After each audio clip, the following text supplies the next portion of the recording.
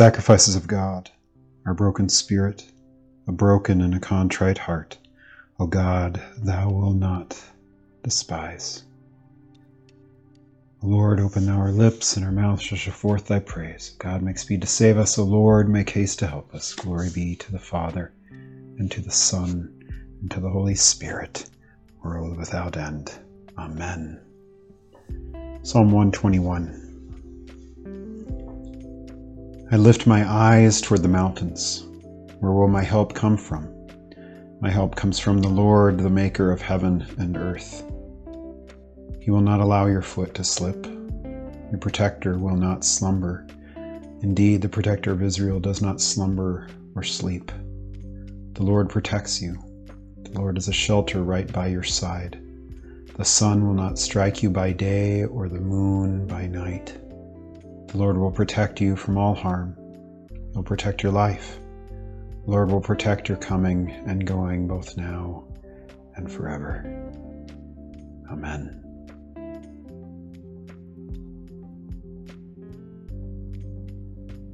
Our first reading comes from Genesis 32, beginning at the 22nd verse. During the night, Jacob got up and took his 2 wives, his 2 slave women, and his 11 sons, and crossed the ford of Jabbok.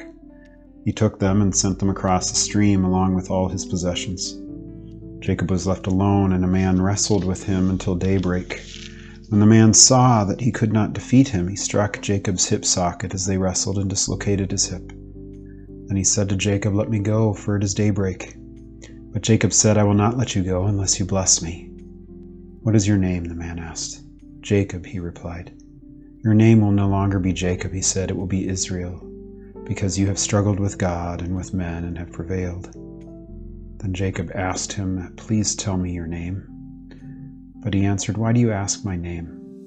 And he blessed him there. Jacob then named the place Peniel. "For I have seen God face to face," he said, "yet my life has been spared." The sun shone on him as he passed by Peniel, limping because of his hip. That is why still today the Israelites don't eat the thigh muscle that is at the hip socket, because he struck Jacob's hip socket at the thigh muscle. This is the word of the Lord. Thanks be to God.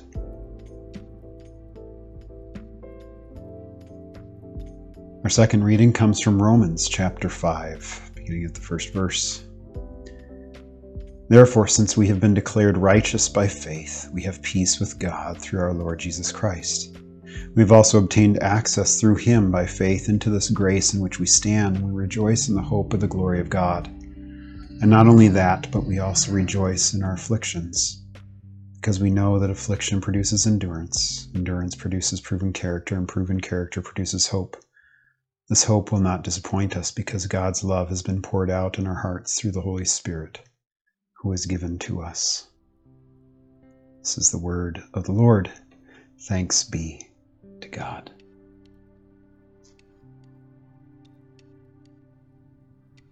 Our gospel reading comes from Matthew chapter 15. When Jesus left there, he withdrew to the area of Tyre and Sidon. Just then a Canaanite woman from that region came and kept crying out, "Have mercy on me, Lord, Son of David. My daughter is severely tormented by a demon." Jesus did not say a word to her. His disciples approached him and urged him, "Send her away, because she's crying out after us." He replied, "I was sent only to the lost sheep of the house of Israel." But she came, knelt before him, and said, "Lord, help me."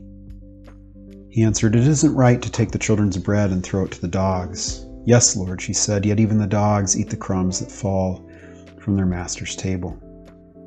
Then Jesus replied to her, "Woman, your faith is great. Let it be done for you as you want." And from that moment, her daughter was healed. This is the gospel of the Lord. Praise to you, O Christ. Well, these are the readings for the second Sunday in Lent. And it's a wonderful theme around perseverance, around trust, in the sense of, for instance, Psalm 121, right? I lift up my eyes to the mountains. Where does my help come from? My help comes from the Lord. There's almost this perspective, especially within Israelite culture of the time, in which people would have high places, all over the place, where they would be worshiping their gods, their deities. And here he's saying, I'm looking up to the mountains. I'm not finding help there. The place that I find help is in the Lord. So trusting in the Lord for that God is going to be with us, going to be by our side, be at our right hand as we move through life, be our shelter, be our protection. Then we have the story of Jacob, right? Which many of us know, Jacob wrestling with God. Probably you've had that at Sunday school, VBS. It comes up in our readings at least once every 3 years, or here at the one-year lectionary every year on this Sunday. And it's this reminder of perseverance. It's this reminder of stick-to-itiveness. It's this reminder of, in a sense, striving with God, right? Jacob gets his name changed. He gets called Israel because he's striven with God and man, and he's prevailed. The Hebrew word is actually, he's persevered. He's stuck with it. Not that he's won. Not that he defeated God or anything like that. But he strove and he persevered. He continued moving forward. He did not give up.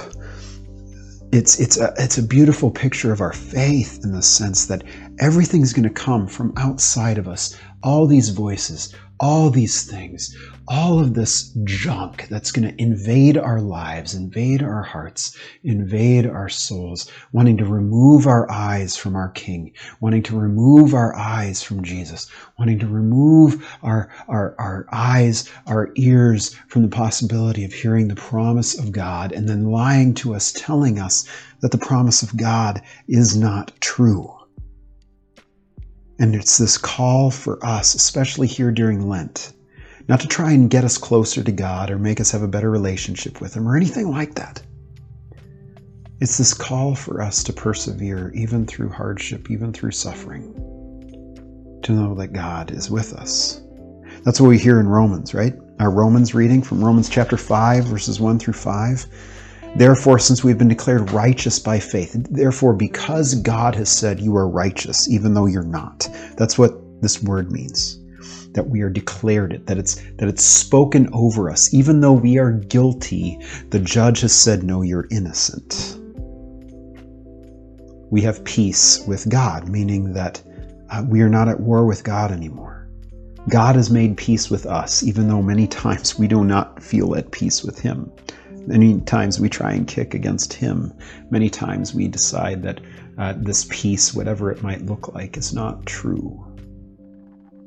And then with that comes all these things, the grace of God, this gift and mercy. And then he says, not only that in verse 3, but we also rejoice in our afflictions. Do you rejoice in your suffering?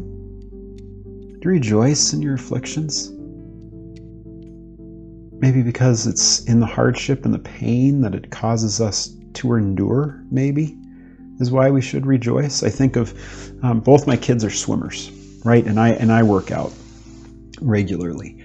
And there's that old phrase of no pain, no gain, right? And sometimes that's good, sometimes that's bad, because I've been a coach for a long time and I've had athletes push through the pain and then they injure themselves even more. But there is this place in which, for instance, my son is a distance swimmer, well, mid-distance swimmer, swims the 200 and the 500 freestyle. And to get better at that, you have to tax yourself. You have to push yourself to the point that your shoulders hurt, your lungs hurt, your legs hurt. But then the next time, it's going to be easier. And then the next time, it's going to be even easier. It has been my perspective within my ministry that I find the people with the most faith are the ones who have had the most suffering. The ones that endure to the end, that die well, are the ones who have had their fair share of pain and heartache, lost loved ones, illness, death, and yet they've clung to their Jesus. And they continue to, because they are not new to suffering. Whereas my worry is in our culture that we are very, very new to suffering. Our culture is a suffering avoidance culture. We want to avoid any hardship, and so then we declare, well, I have the right to ... whatever it might be. wanting to say that we should have the right to not lose. We should have the right to not have to work hard. We should have the right to not have to suffer through a portion of our life. And yet it's through that suffering that builds up our endurance that builds up our proven character, this character that will stand the test of time. And that character then attaches itself to this hope. And hope tends to be this thing that is now and not yet, meaning that it's something in the future that we hope will be, but it may not be. And yet here in Romans 5, Paul says, no, it shall be. It shall be, because you've been given this guarantee of the Holy Spirit that's been poured out on you. It's God's earnest money given to you that he's going to come up with the gift to give to you of the grace and mercy that he brings. And then finally we have the Syrophoenician woman, or the Canaanite woman, here in Matthew 15, which is always an interesting experience that we have with Jesus, right? Because he calls her a dog. Even though we need to understand that this is a teaching moment for him with the disciples. I always imagine him looking at the disciples when he says, well, it's not good to give the bread to the dogs, right? That we should be giving it to the children first, giving it to Israel first. But there's this perseverance with this woman and this great confession with her. Unlike the disciples, her faith is attached to the fact that she believes he's the Son of David. She believes that he is the Messiah. She calls him Lord. The disciples don't get to that point until after the resurrection. Yes, Peter calls him Messiah, right?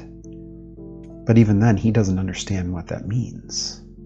And yet for her, she is going through such great suffering, and she knows that she has nowhere else to turn but to this Jesus, because she knows that there's no one else that can help her.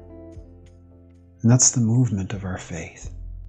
That's the movement of perseverance and endurance, to be able to get to that point in which we cling to Jesus because there's nothing else that will do. Church, I pray that in this Lent, during this time, what it is that Christ has done for you will be the focus of your heart, the focus of your mind, the focus of your ears, to be able to hear the good news of Christ, that he comes and he speaks to us and tells us that you are mine, I'm not going to let you go, and everything is going to be all right, even in the midst of all your heartache, because I've suffered and died for you. So any suffering that comes to you will pale in comparison to the glory that you shall receive when you are risen from the dead, when we are captured into his kingdom and brought into his glory. Let us rest in that as we make our way through Lent. Let us pray. O God, who sees that of ourselves we have no strength, keep us both outwardly and inwardly, that we may be defended from all adversities which may happen to the body, and from all evil thoughts which may assault and hurt the soul. Through thy Son, Jesus Christ our Lord, who lives and reigns with thee in the Holy Spirit, one God, world without end. Amen. Well, church, go in peace. Serve the Lord, and we will see you hopefully maybe for our midweek service on Wednesday, and if not then, at least on Sunday. God bless. Happy Lent.